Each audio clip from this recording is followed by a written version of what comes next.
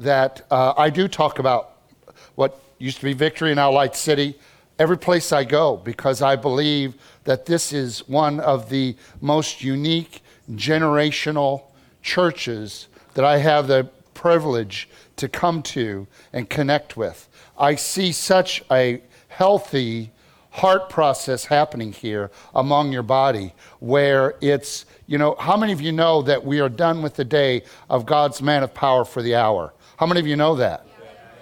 You need to know that if you don't know that. It's not about God's man of power for the hour. It's about Christ's body of power for this moment. Come on, it's the body of Christ. It's not just an individual. Could I get an agreement in the room, anybody?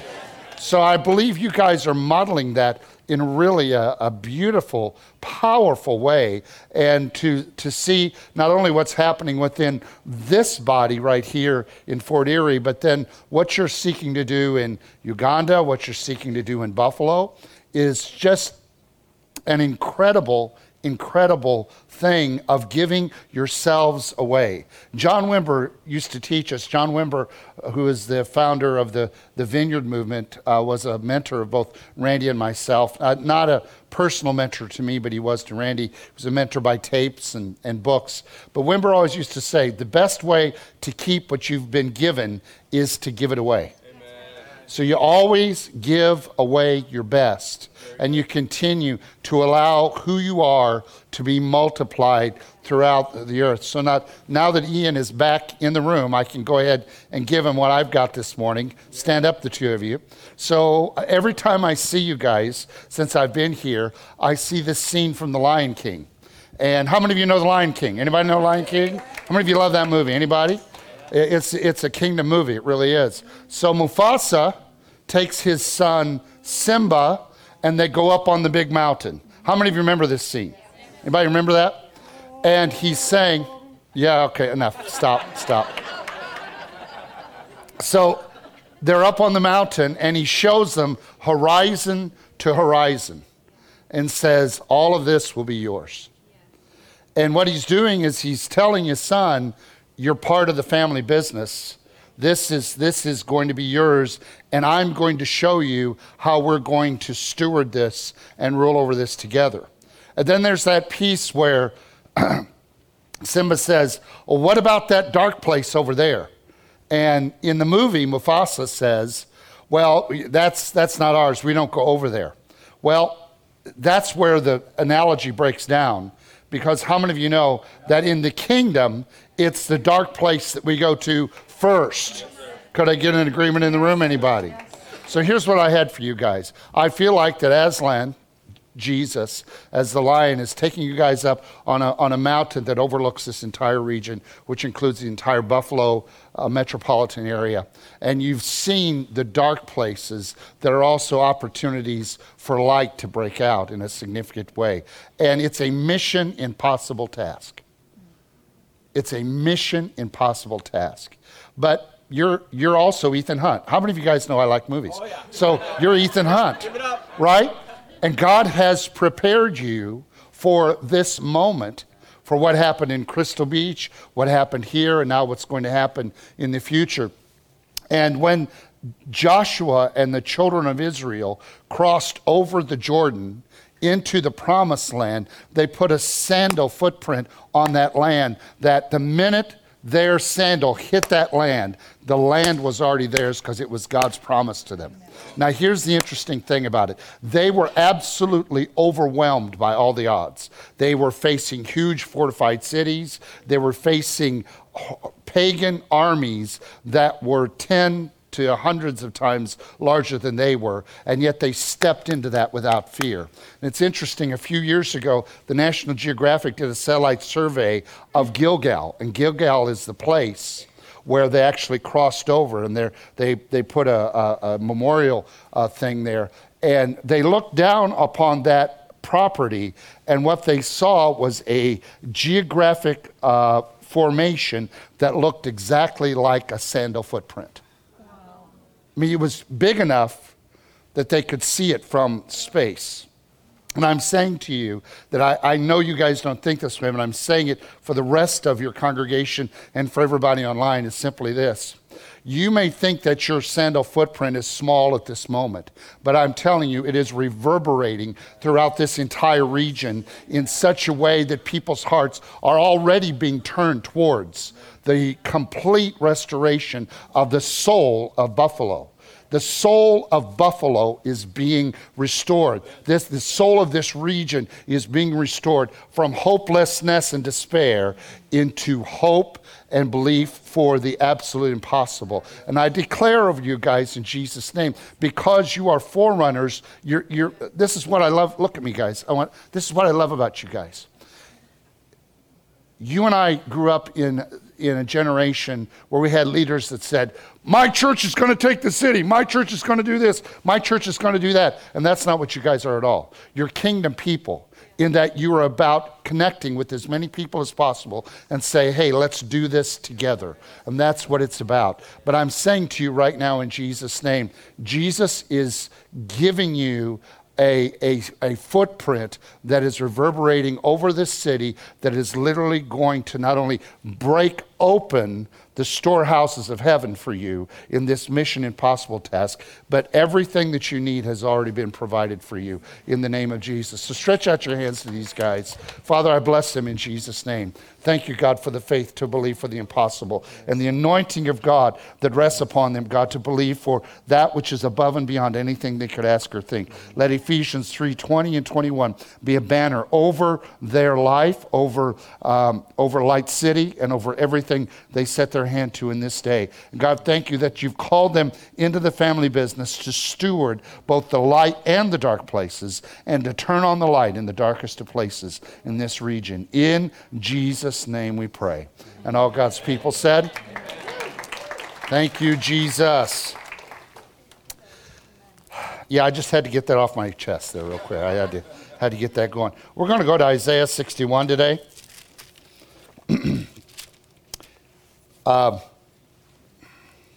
As Ian mentioned, one of the things after I left pastoring for over 35 years and I accepted Dr. Randy Clark's invitation to come and direct Global School of Supernatural Ministry and a number of his education programs, I had the opportunity to begin to pray for people who suffered with trauma. And how many of you are ready? You feel like that God is opening a door for you, but you haven't stepped across the threshold yet. Are there people in the room that you would say that's true of you? Would you raise your hand? How many of you? Let me say something to you, that if it's the door that God has opened for you, that you may feel overwhelmed and you're not sure if you can make that step. But I'm saying to you that if it's God, it's worth everything to make that step across the threshold. Because what you may not realize, what I didn't realize, is that when I stepped across the threshold of leaving a state that I had spent 58 years of my life in, leaving my children, my grandchildren, everything that was familiar to us, and moved to Pennsylvania and began doing something that I had never done before, that there was, when I stepped across the threshold, there was more on the other side of the door than what I thought I was getting. Catch this, guys. There's so much more. The thing is, if God told you on this side what it was, you would absolutely shrink back and say, I can't do it. The reason why these declarations are so important of declaring who we are and what God has promised us is that you have been trained your entire life to always go to the negative default. And you have enough integrity that's been built into you that it's hard for you to say, I am prosperous, when you can't pay your electricity bill this month. But the reality is that the declarations that we make are not based upon what's available at this moment. The declarations we make are based upon the promises of God. But we are in the midst of tearing down strongholds, of casting down imaginations, and the tearing down of every lofty thing that raises itself up against the knowledge of God. And what are the things that raise itself up against the knowledge of God? It's all the negative default, all the negative things that you have been programmed with your entire life about what you're not, what's not available to you, what's not possible for you, what is not true about you. That's been programmed into you time and time and time and time again. And those moments that you don't feel, when you feel weak, when you don't feel close to God, your thinking automatically defaults to those positions. How many of you understand what I'm saying here? Yes. So, Papa knows us. He knows how quickly we really get kind of intimidated into stepping and get fearful, because what he would have us step into is so far greater than anything we could ever imagine or think. Well, I'm going a direction today that I didn't realize I was going, but here it goes. So the reason why you need to step across that threshold is because there are dreams of God about you and for you that were in God's heart when he created you. Amen. That will not be fully realized until you step across that threshold. And it will be so much more. Say much more. Much more. If you were just to look up that phrase in your Bibles, just look up much more and see how often it refers to what God wants to do with you and for you.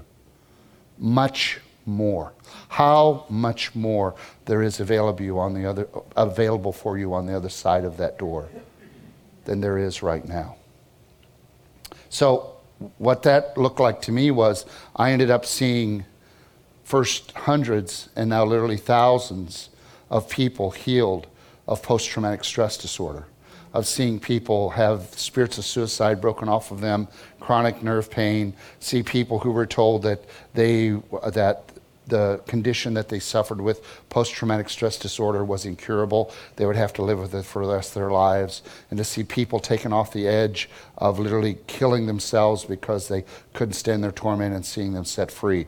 Both military, first responders, as well as just people who have been abused and wounded in life and traumatized. And so it's such a privilege and exciting thing. I personally have seen about 1,575 people healed of post-traumatic stress disorder. I've trained over 8,000 people throughout the United States and Canada, as well as 5 other countries. And I know, I don't have every single testimony, but I know enough of the numbers to know that we've seen all of those people have seen over 10,000 people healed of post-traumatic stress disorder. Would somebody give thanks to God? That's just within the last 3 years. So back on the resource table, there's some of Randy's books. There's a DVD that has the seminar, how to pray for people with post-traumatic stress disorder. Randy Clark is the king of laminated prayer cards. So they're awesome little teaching tools, and so that's back there. That's the prayer model that's there, and there are things back there that you can take advantage of. But this morning, we're going to move into a time of impartation of strength and anointing and healing for you.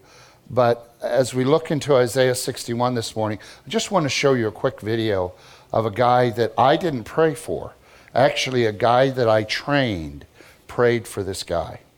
And as you watch this, the video, it's called Eric's Testimony. And what you're going to see, here are the things I want you to see in this. Bad things happened to Eric. And bad things happened to Eric, and it took him into a place where he was no longer living out the dream of God for his life. And it was at the moment that he actually began to see himself the way that God saw him. We're in Isaiah 61 this morning. The theme of this message is becoming the vengeance of God. You and I are living in a day and a time when, at least in Western society, we're waking up, and primarily it's been due to the advent of the internet and social media and understanding all that's happening in the world, that we're waking up to the need for the church to become a weapon in the hand of God to tear down injustice in our world. That the best that governments can do is throw money at a problem. The best that governments can do is create huge bureaucracies that pay a lot of money for people's salaries to pass around a lot of papers. But the reality is that although they may bring a little bit of relief, I know this sounds strange, but in the economy of God, governments were never meant to deal with the injustice that's in this world.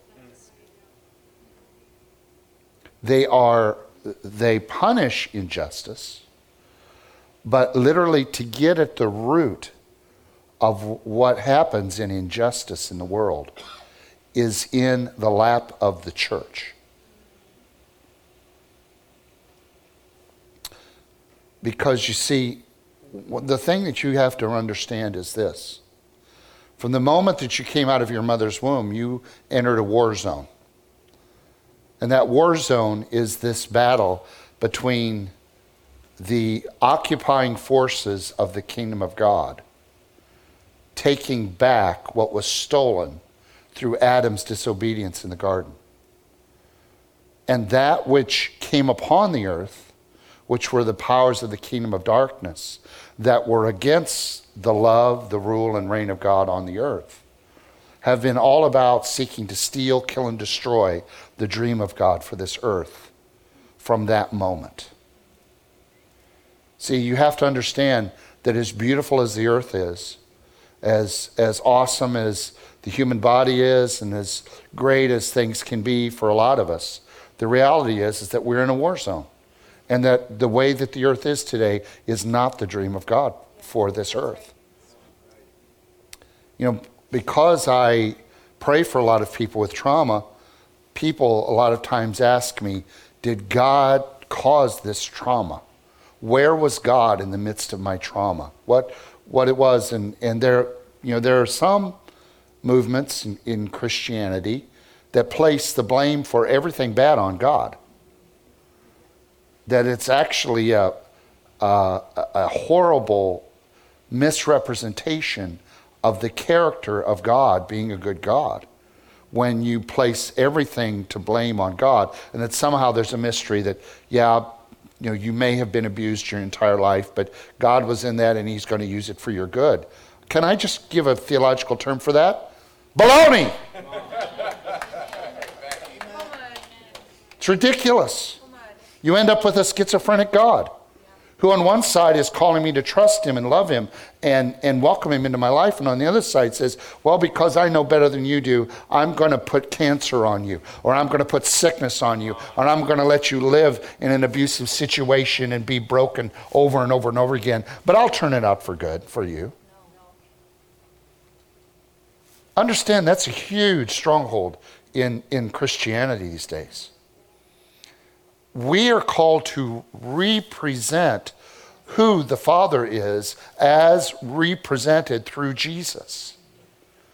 And he made it really clear that the Father that he was representing was a good Father, was a Father that was all about the much more of blessing and grace and peace and healing.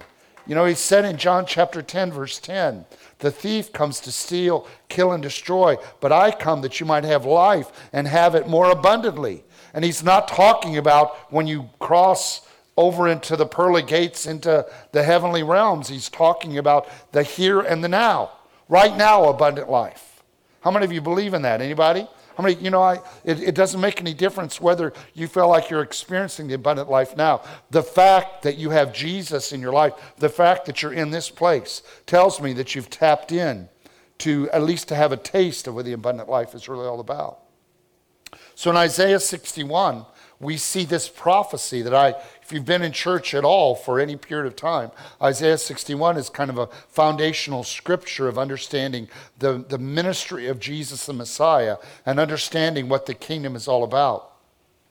And when I talk about becoming the vengeance of God, this is what I want you to understand as I step into this, is that everything that has denied the dream of God for your life, everything that has brought suffering and torment and torture and has just made life miserable, is not part of the dream of God for your life. That indeed it's God's desire. I mean, this is the greatest restoring of justice in the earth, is to restore the dream of God so that we understand that lack and poverty and sickness and disease and hatred and racism and sexual trafficking and human trafficking and people being abused and beaten and put into shackles and chains is never been part of God's plan for this earth. That is everything about Satan seeking to degrade the human condition to such an extent that the human life is about hopelessness and despair rather than about transformation and life and love and grace. And that, my friends, is in our assignment. It's our assignment. To the extent that we give that up to any other organization in the earth, we are abandoning that which we as a church have been called to produce in this earth, and that is restoring the dream of God for people's lives. Could I get an agreement in the room, anybody? Isaiah 61, once again, this is the prophecy that the Jewish people, when Messiah came, they would see Messiah and what he did and the message that he brought, and then they would see him and they would look at this prophecy and say, okay, is this what this person is doing? And then they would know then, okay, this is true Messiah. How many of you know, if you know enough about particularly the history before Jesus came, that there were a number of false messiahs that came to the Jewish people, and most of them were political, and they were trying to raise up their own things. So this is that prophecy. Look with me in verse 1.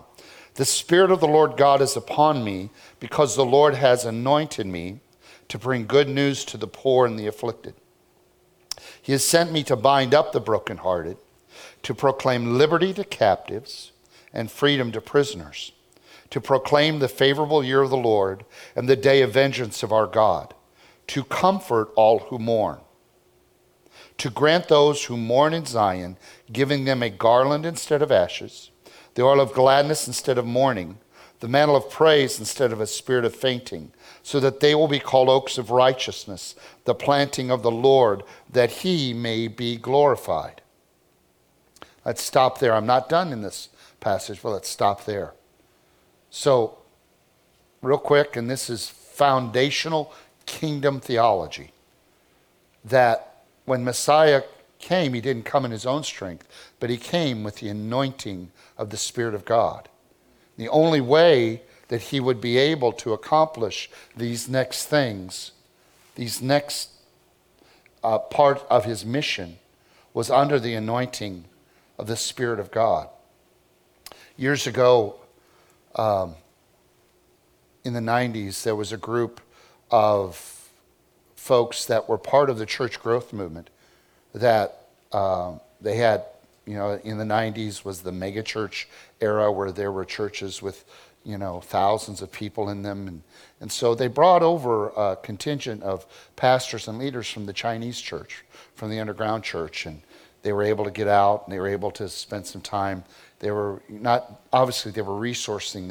resourcing the Chinese church, but they took them to the different churches and showed them all that was going on in the United States in terms of the massive church growth. And when they got done and they were sitting with the leaders and kind of giving a feedback session as they were getting ready to leave, the Chinese leaders said this: "We are absolutely in awe and amazed. We are absolutely overwhelmed just how much you here in America, in the church, are able to accomplish without the power of the Holy Spirit.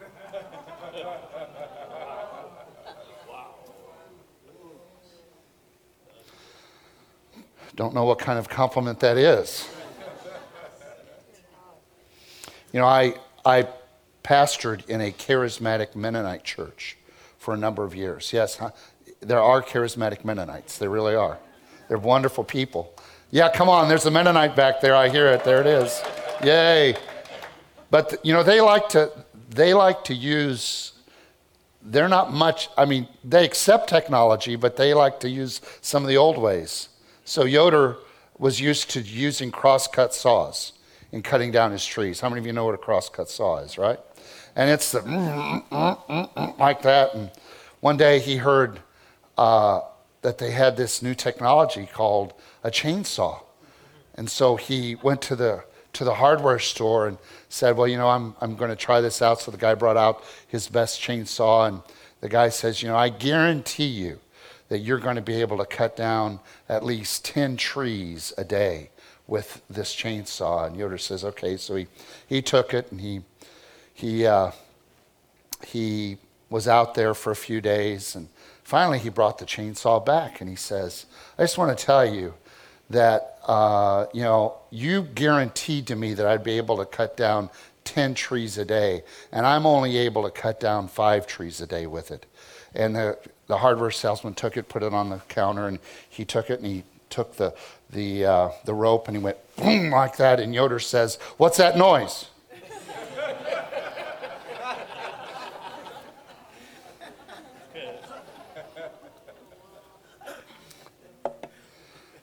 So for many of us, we feel like that this impossible mission from God is something that we've been given, and that we have to, in our own wisdom and our knowledge and our strategy and our amazing programs, do something in order to be fulfilling of God.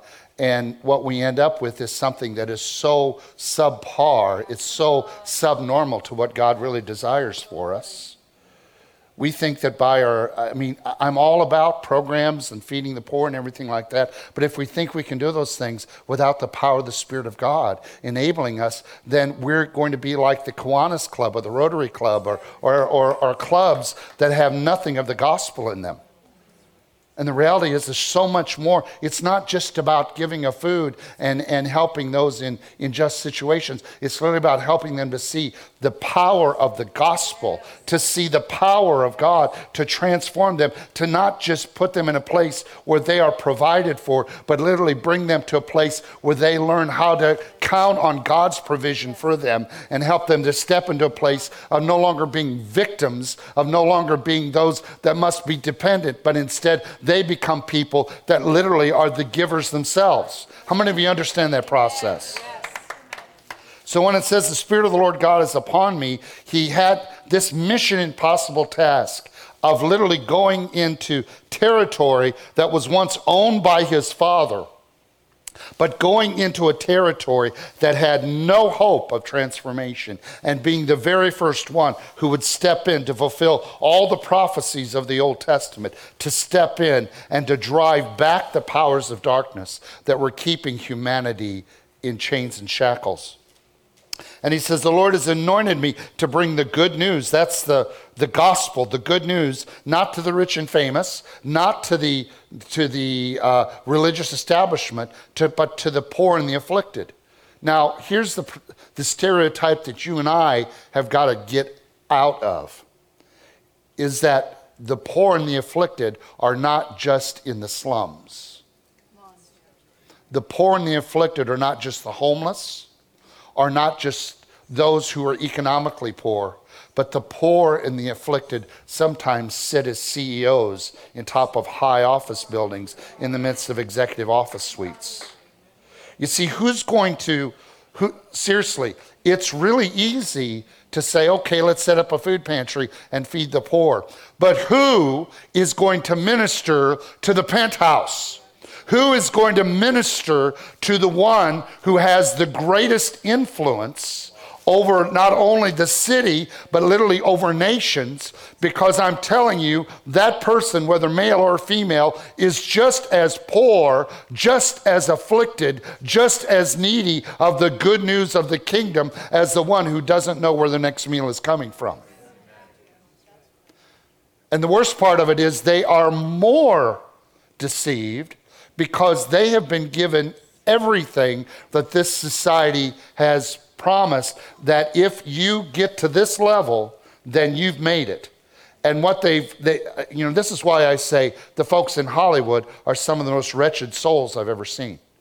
They're wretched, poor, pitiful, naked, and blind, and they are completely without hope, which is why they have to use so many drugs and alcohol and sexual encounters in order to keep going, to just dull the pain that they have, because they've been given everything the world has promised them in terms of success and fame, and they still end up empty. So let's break out of this stereotype that the poor and afflicted are only the homeless and the ones that need the next meal. And I was in an urban ministry class in my seminary days in Chicago, and we would literally go to different places within the city, and we'd go to some of the worst places and some of the most poorest places. We'd go into some of the enclaves, the ethnic enclaves. But then I remember a day that we stood at Lake Point Towers, which is right on Lakeshore Drive. It's this huge, massive condominium, and they have their shops, they have their restaurants, they're all in that huge condominium. And my instructor, Ray Bakke, stood there with us at that door and said, the people that are in this building, and this is in the 80s, have to make at least $100,000 to $200,000 a year to be able to even qualify to be in here. Most are millionaires that live in this. And who is it? What church is it that will minister to these folks? Because these folks, all they know is that this is their life, this condominium. They go back and forth from their office, but these are the movers and shakers of the city of Chicago who will minister and give the good news to them. Come on, somebody's getting this morning. This is for people in here understanding who the poor and afflicted are. Said he sent me to bind up the brokenhearted. Brokenheartedness is a condition when you have been traumatized, when you have been wounded, when what has come at you in life has so stolen the dream of God for you that literally you identify, part of your identity is that you are a victim of trauma, or that trauma is part of your life. It is literally the idea, and I use this in my seminar, it's like having a glass mirror. And you hold that glass mirror up and you can see a pretty good representation of yourself. But if you throw that glass mirror on the ground, it shatters into hundreds of pieces. And that glass mirror represents your identity, who you really are. And when you try to look at yourself through that shattered mirror, you don't see who you really are, who God dreamed you to be, but you see yourself in the light of all the trauma and the wounding that you've been through. And what happens with those that have been traumatized is that literally that trauma gets wrapped around their identity. So they don't see themselves apart from the way people have treated them or from the experiences that they've had. And so it's hard for them to see anything positive about themselves because they have entered into a victim mindset. Hear me, a victim mindset, that this is what my life is about, that I am defined by what has happened to me or how people have treated me. And I'm saying to you, the good news of the kingdom is this: you are no longer defined by your history.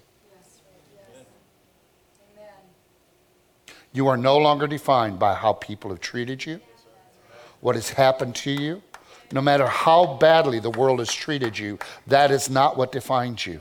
Because you see, you have to understand that all of that's happened to you, even that which happened to you and your family, all that that happened to you is part of the plan of the enemy to steal, kill, and destroy the dream of God for your life and to get you off track from being the amazing world changer and history maker that God designed you for in the first place.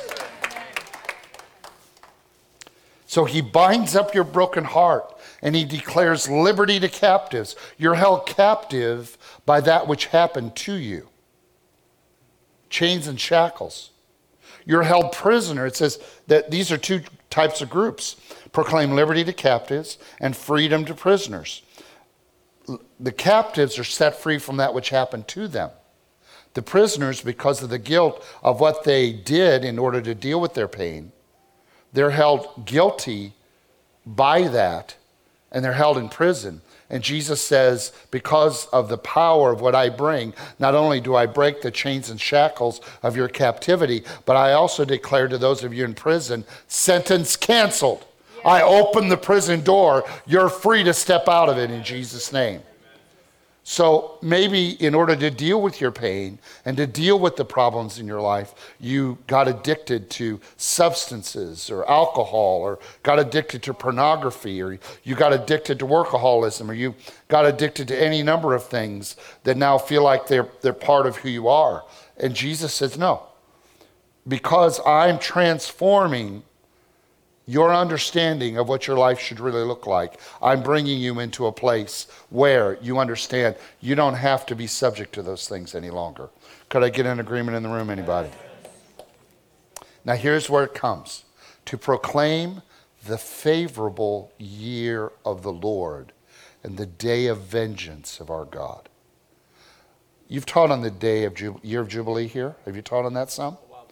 Okay, so in the Hebrew calendar, God set up as part of the covenant with Israel the 50th year to be a year of Jubilee.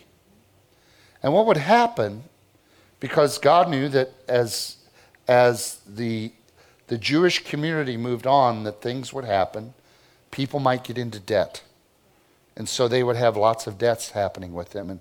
And in that community, you could actually sell your family or sell yourself into slavery to pay off a debt. So you could sell yourself into serving somebody for a period of time to pay off a debt. You might lose your property. You might lose your home. Things would happen in an economic way that would cause you to have a setback. That might happen to you. It might have happened to your father. It might have happened to your grandfather. But on the year of Jubilee, all debts were canceled. Everybody that had sold themselves or their family into slavery to pay off debts, all of a sudden they were completely set free, and all the debts were wiped off the books. So that everything that had happened bad during that time before the year of Jubilee, it was as if everything was restored back as it was originally. See, as I use a phrase when I'm praying for people who have organic problems or have joint problems or things like that. One of the things I pray, and it's just one of those crazy phrases that the Holy Spirit gives you. God, please restore this body to original factory specifications, to the way that it was originally designed to operate. That's what God wants to do with your life. And what happens then is, because we experience that kind of restoration, then because we've experienced that comes the next phrase that is so important. Not just the day of the year of the Lord's favor, but the day of vengeance of our God. See, part of the reason why you have been placed upon this earth is to be an avenger for God's justice to happen on the earth. It's when the kingdom of God is advancing and God is looking for men and women to avenge the dream that God has had over all of humankind. And the way he does that is he takes the most broken, the most abused, the most abandoned, the most hurting, the most hopeless, and he gives them the good news.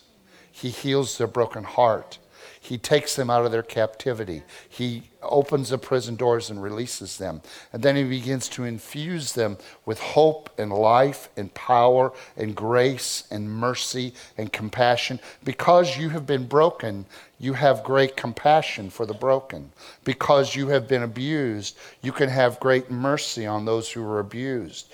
Because you have known what it is to be in captivity and chains, God puts not only within you a compassion for them, but an absolute passion, compassion and passion to see those living in chains and shackles to be completely free. Read with me the rest of Isaiah 61. He does this amazing divine exchange in verse 3, where those who mourn receive comfort, those who have ashes receive beauty, those who are in sorrow and mourning receive gladness, those who have a spirit of heaviness receive praise, a mantle of praise. And then they get an identity that they're the oaks of righteousness, the planting of the Lord, that he may be glorified. Now this is where the vengeance comes in. Then they, who are they? The poor and afflicted, right? Those that were once poor and afflicted, now they're the oaks of righteousness. Then they will rebuild the ancient ruins. The ancient ruins of what? The ancient ruins of the dream of God that was ruined by the destruction of the evil one. They will raise up the former devastations. They will repair the ruined cities. Read Buffalo into that. The desolations of many generations. And strangers will stand and pasture your flocks, and foreigners will be your farmers and your vine dressers. But you will be called the priests of the Lord. You know what that phrase means right there? It simply means this. You're not going to have to work so hard for that which God has promised you. But indeed, God's going to call people to come and serve you, not as slaves, not as simply employees, but as people that you are teaching how to enter into the family business. Come on. See, remember, Papa calls us into the family business? Then it's our job to call these into the family business. And we're going to show them the provision of God. If you do this, this is what happens. In the meantime, we're the priests of the Lord. And guess what the priests get to do? We get to stand in God's presence. We get to be the conduits of heaven coming down to earth. And every single one of our lives become the temple of God's presence that fills every place that we go. See, no matter how dark the place is, everywhere we go, the light gets turned on.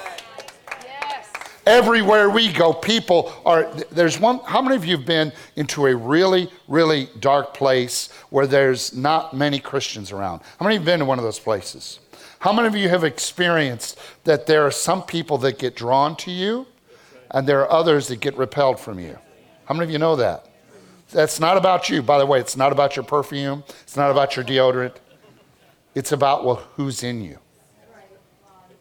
And those that are open at that moment in that dark place, they get magnetically drawn to you because you bring light. You bring hope. You know, that's why I say religion makes you look like somebody who's been sucking on lemons and drinking pickle juice all day. You've been to church. You know, you look out there. If you stand up here, you look out there and everybody's...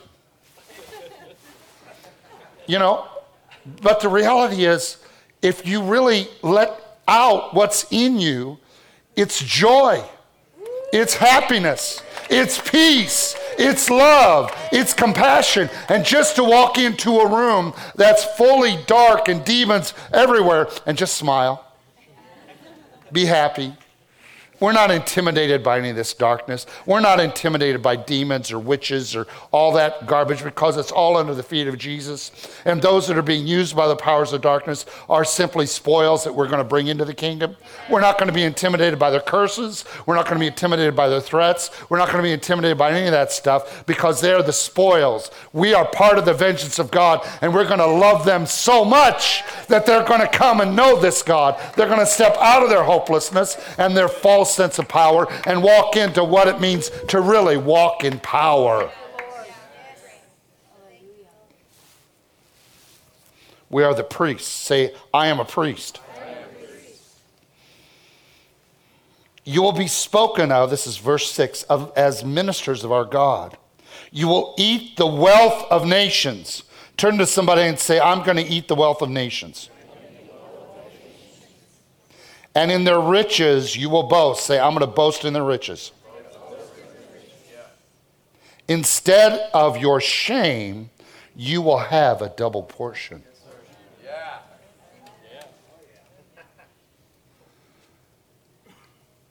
Everybody look at me. This is really important. If you have Jesus Christ and the Holy Spirit in you, raise your hand right now. I make this declaration to you, and I say it as not only a representative of the kingdom, but a minister of the gospel. I can say with full confidence that you have nothing to be ashamed of. Hear me.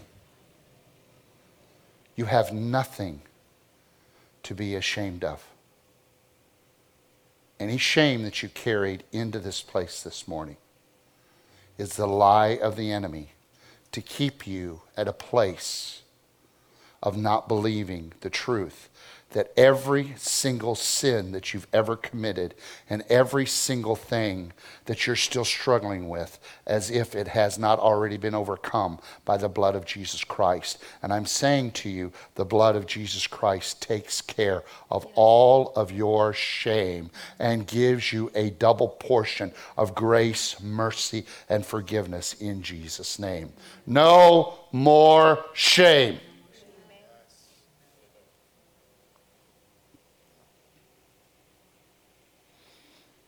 Because shame is connected to my identity. But if my identity is in Christ, then it says in 2 Corinthians chapter 5, not only am I a new creation in Christ, the old has passed away, all things have become new, but literally 2 Corinthians 5:21 says, he who knew no sin became sin on my behalf, that I might be the righteousness of God in Jesus Christ. I am the righteousness of God in Jesus Christ. Say it with me. I am the righteousness of God in Jesus Christ. No shame.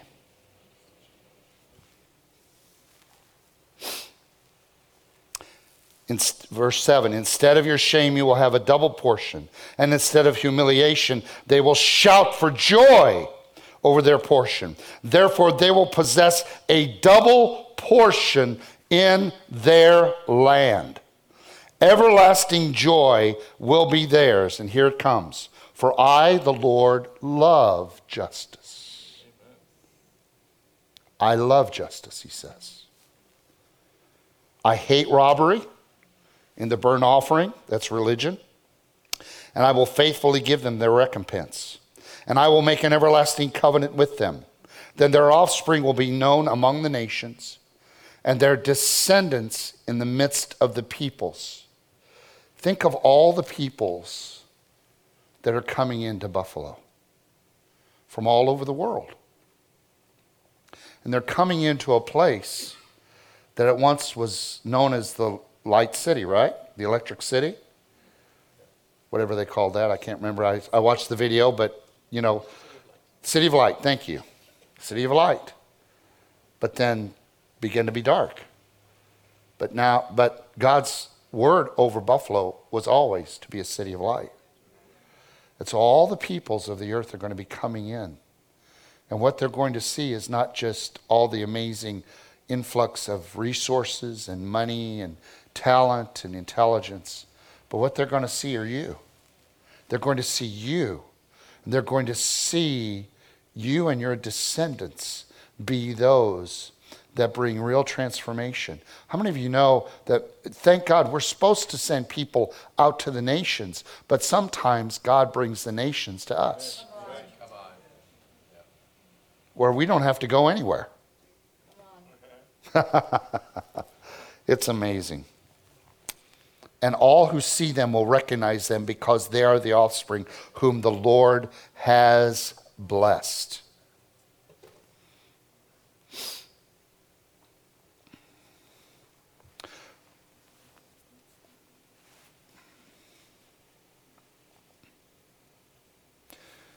One of the things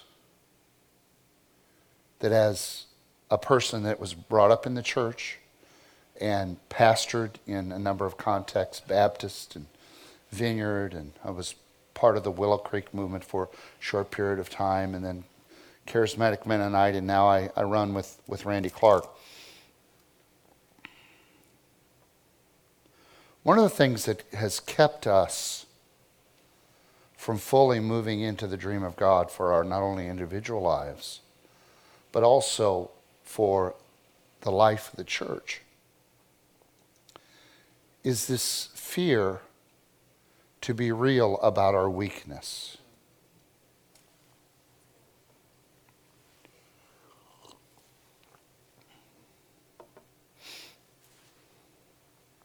You and I were created by God to be incomplete by design. In that our bodies and our souls were created to have an empty space. That empty space is a place where Holy Spirit was to come in and really make this body work. Body works pretty well on its own. It's amazing. It's an amazing complex machine that man has yet to duplicate, both the brain power as well as the way all the molecules and the DNA, all that stuff works. But we're still incomplete by design. Yes, sir. Without Holy Spirit power, we don't truly live our destiny, and that is to be a temple of Holy Spirit, super fueled and super empowered and turbocharged to do the impossible things that Jesus has called his church to do. That's why the Apostle Paul could say in 2 Corinthians chapter 12, as he goes through this list of all the things that he's been through, and then he talks about that thorn in the flesh that he's crying out to God for. And by the way, I don't personally believe that that was a disease. I think it was either a person or a situation that just wouldn't change. How many of you had that in your life? Anybody? Anybody had a thorn in the flesh that wasn't necessarily in your body, but you wish it was so bad that sometimes you wish it had been that? I don't believe that was a disease. I think it was a situation or a person that Paul wanted something to change, and it didn't change. And he says, my grace is sufficient for you because my power is perfected in your weakness. Now, because in the church, we walk in, and when you walk in on Sunday morning, we're all supposed to be fine. How are you today? I'm fine. I'm fine. Oh, it's all good. I'm fine. We're bleeding, we're broken, we're wounded on the inside. We just did something yesterday that we feel guilty and ashamed for. We don't know what to do with it, but we really can't expose that because we're in church and everything like that. And so we put up these walls. We're afraid to let people in those walls because we're afraid we're going to be judged. Guys, how many of you know that, first of all, not even talking about weakness, that every one of us got some crazy up here? Anybody know that? How many, come on, let's just confess. How many got some crazy up there? Anything? And see, what the enemy tells us is nobody thinks that kind of crazy thoughts like you do. I mean, you're really crazy. And if you told your spouse or you told your friends about those thoughts, they would really, I mean, they might put you away. They might do something. They might, I mean, that's crazy. But why Christian fellowship is so awesome, when it's real live koinonia fellowship, is when we can open our hearts to each other and get the crazy out on the table. We can put it out there, and then everybody else takes a deep breath and sigh of relief and said, oh my God, I've been thinking the same thing too. And all of a sudden, we all realize we all got a little bit of crazy. Well, we're not crazy. We all got a little bit of it up there.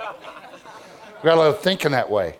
And when we put it out on the table, then we can deal with it and get healed of it and restored. It's the same thing with our weakness.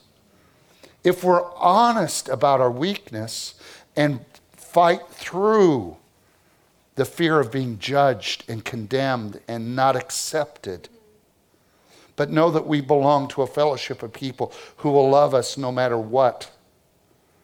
That's what covenant is about, by the way, folks. That's what real covenant is about. It's not about being perfect. It's about being accepted and loved in the midst of our weakness. But when we do that, then what happens? Spirit of God, when we open up about our weakness, Spirit of God comes in and says, here, I'm going to fill that place. That's a weak place. Boom, I'm going to come and fill that place. I'm going to give you strength like you've never known before, because you're not going to be giving all that emotional and spiritual energy into covering that weakness. Instead, I'm going to give you my power that will be made perfect in your weakness, and you're going to step into a greater level of living than what you've known before, because it's going to be full of joy knowing that I'm taking care of it. That's the kind of higher level living that I want out of my life. Anybody else? But it's in the midst of that we become the vengeance of God. We become his vengeance. We become his vengeance because then we get to go into ruined cities, into ruined lives, into ruined families, into ruined organizations, and we get to bring the power of the transformation that we've experienced there, and our very presence literally reverberates like that footprint. It reverberates in such a way that the glory of God brings healing and restoration just by my presence in the room. We change the atmosphere. We shape the culture. We move hearts simply by being present in the room because of the power that is already on us in Jesus' name. Yeah. Could we go back to the PowerPoint real quick? I know I've lost you, but I've got a picture I want to show you. Next slide. By the way, these two verses, Psalm 34 and Psalm 147, is from David, where he talks about being close to the brokenhearted, and he heals the brokenhearted, binds up his wounds. David was the most traumatized man in the Bible next to Jesus, as far as I'm concerned. If you read his story, if you read the Psalms, you see a man who's dealing with his traumas his entire life. Yet he was still a man that God declares in the New Testament. He was a man after my own heart, because he was real about his weakness. Next slide.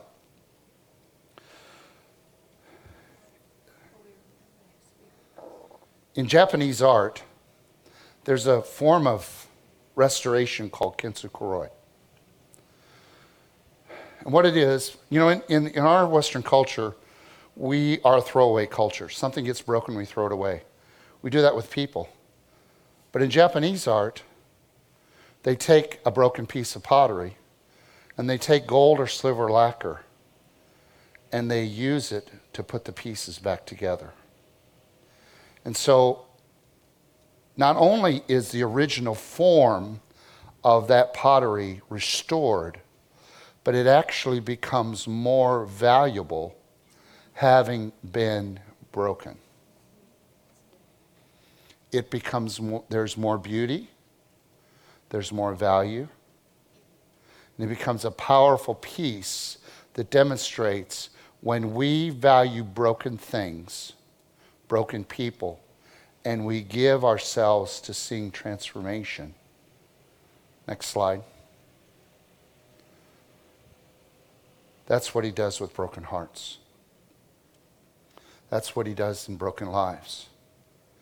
And so for you, Light City of Fort Erie, Canada, Ontario, I say to you today, in the name of Jesus, God is commissioning you to be the vengeance of God for this region. Indeed, for the nations, because some of you are called to the nations. I know you are.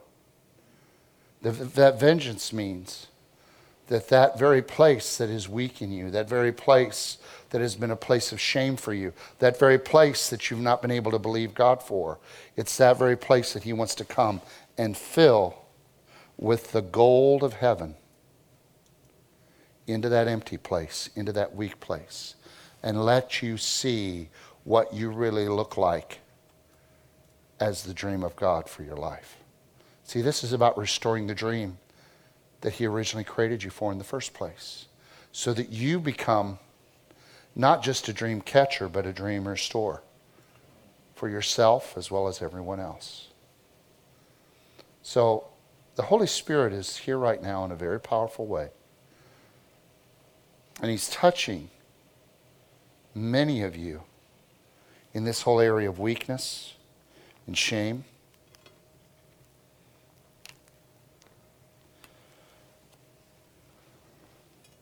As I said to Pastor Ian and Pastor Tina, they've been called to a mission impossible, but so have you.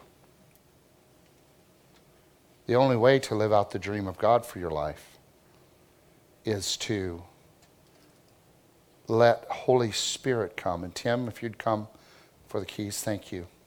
Let Holy Spirit come and meet you at the place of weakness.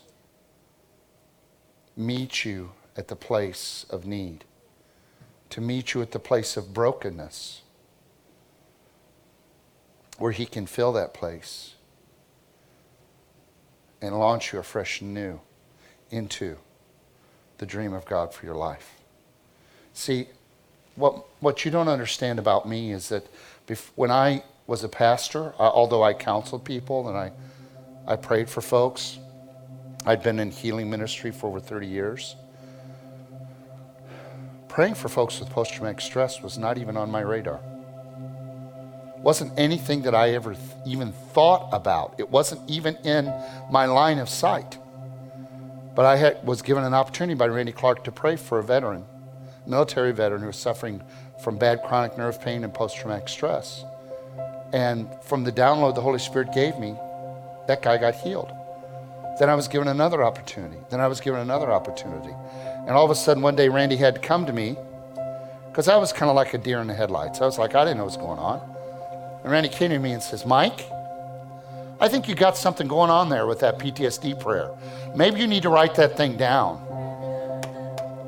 And maybe you need to do some seminars about that and train some other people in it, because you can't pray for everybody who is in trauma. Because honestly, everybody's got trauma, right? Everybody's got trauma. So I was like, oh, okay. So I just moved into this, and now here we are 4 years later, and I'm going all over the world training thousands of people and seeing tens of thousands of people get healed of post-traumatic stress. See, what I'm saying to you is this. I didn't ask for it, but it was part of the dream of God that God revealed to me when I allowed him to come into a place in my life of weakness and fill. If you're without direction today, or you're seeking for God's purpose in your life, what you need to know is get filled with the Spirit of God first. Let him come and fill that place of not knowing what your identity and purpose is. Let him come and fill that with his gold and bring the glory of God, and he'll reveal it to you. So I just want you to close your eyes, put your hands out like you're going to get something.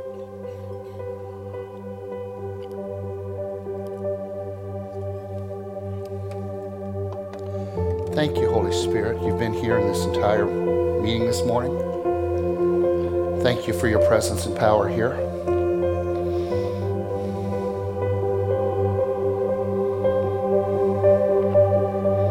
I see crowns being placed on heads all over the room. I see crowns and scepters being put on heads and being put into hands.